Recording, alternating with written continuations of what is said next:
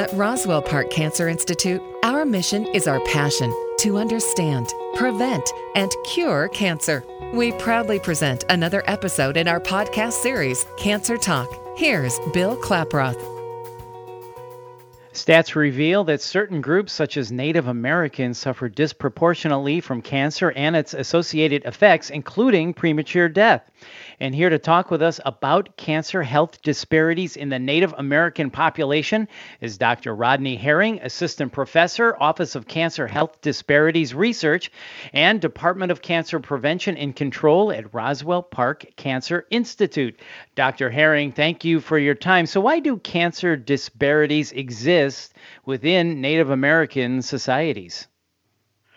In some cases, and there are over 550 federally recognized Native American nations in the United States and over 500 bands in Canada. So within North America, you have over 1,000 distinct tribal groups.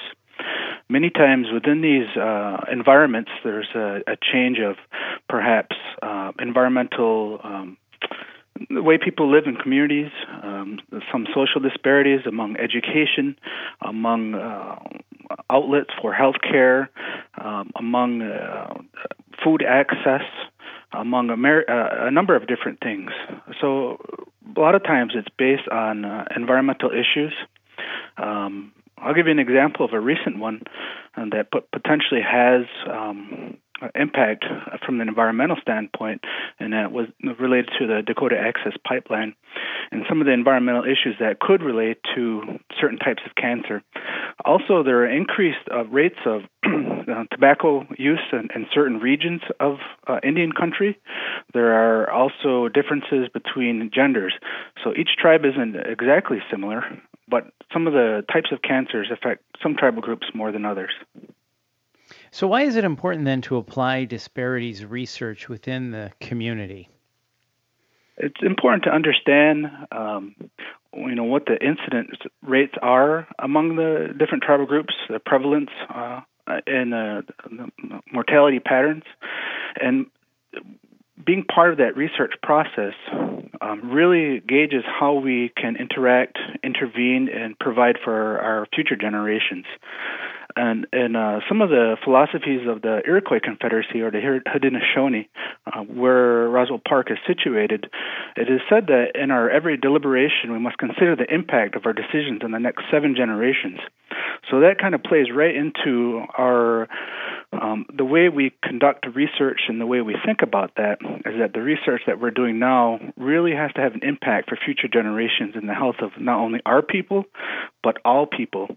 And so cancer research is important, and Native peoples and Native communities and Native societies and Native nations really need to be part of that process to make sure and ensure that the new innovations that are coming from research, whether it be behavioral interventions, whether it be prevention, whether it be basic science, that we're involved in that process and it's applicable and relevant to our peoples. Mm-hmm. And Dr. Herring, are there specific types of cancer Native Americans are more susceptible to? Some of the ones that I had previously mentioned, every group is a little bit different. But what I can say is that one thing that's emerging across Indian country and across not only Native peoples, but people across the whole globe is obesity and obesity-related cancers. And a lot of the work that I've been involved with over time has been revolving around co-occurring conditions. So obesity-related cancer falls into that. That would be cancers of the food pathways related to perhaps esophageal cancer, breast cancer, kidney cancer, and liver cancer and other cancers that are related. Those are certain things that are really across the board are important to understand. There's been an elevation in liver type of cancers, and likely it's related to obesity and other things. But obesity and diabetes and things that occur in Indian country, we really need to look at that and investigate why that is and find avenues to attack that in a good way. Mm-hmm. And Dr. Herring, can you update us on any new research that you're conducting? I've been involved in a number of projects. Again, a lot of it's related to obesity-related cancers from a prevention standpoint and an intervention standpoint. We created workplace modules for working with employee assistance programs. Many tribes and nations, both in the U.S. and in Canada, do have tribal workforces, and it's an excellent way to intervene and really work within the communities.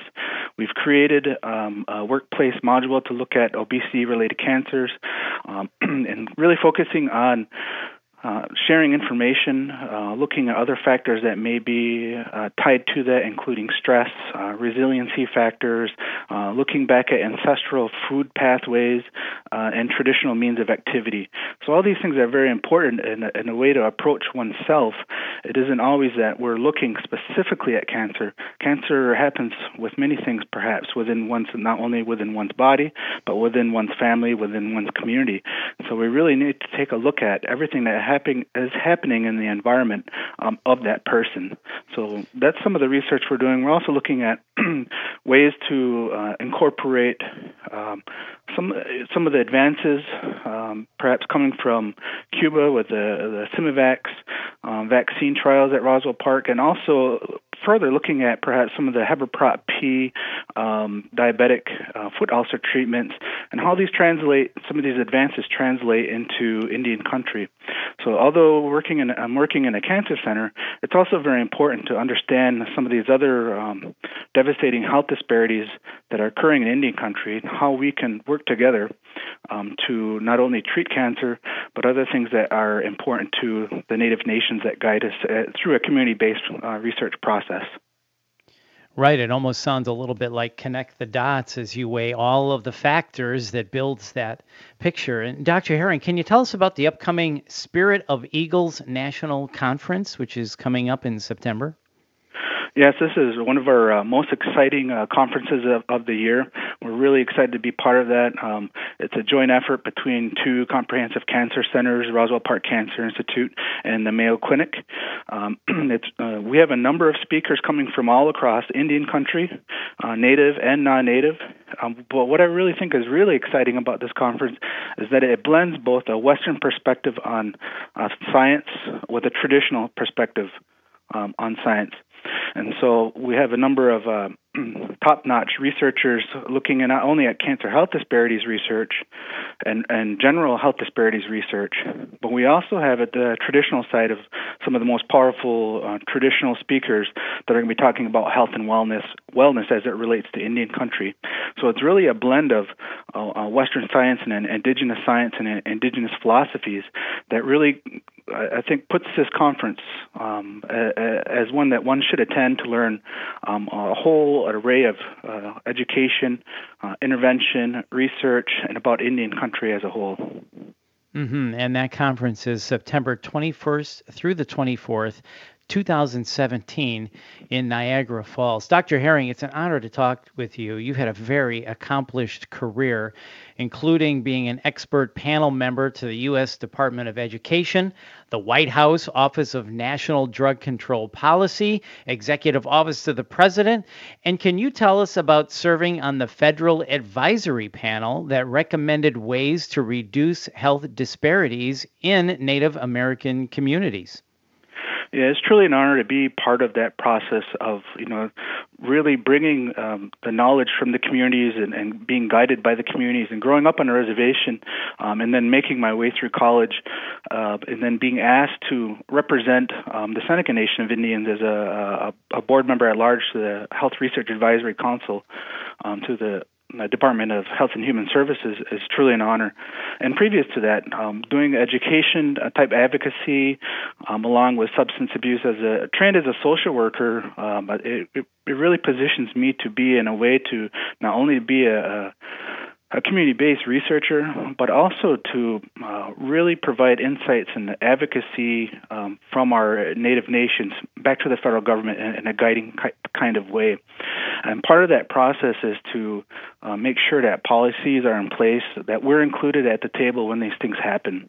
So a lot of the things that I do advocate for come from our Native nations in regards to research, health policy, And a lot of those things also revolve around ethics, the ethics of research in Indian country, and how we can also shape our future generations, our workforces, making sure that our young minds are getting into college in the right way, that they're promoted, and really learn how to navigate between Indian country, reservation, native urban centers, and how we can all work together to accomplish a better society as a whole, both for Indian country, but also for our whole world.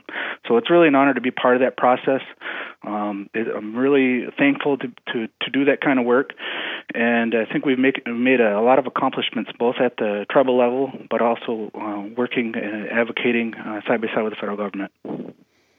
Absolutely, and it's an honor to talk with you. You are quite a resource to Roswell Park Cancer Institute and the Native American community. Dr. Herring, thank you so much for your time today. For more information, visit roswellpark.org. That's roswellpark.org. You're listening to Cancer Talk with Roswell Park Cancer Institute. I'm Bill Klaproth. Thanks for listening.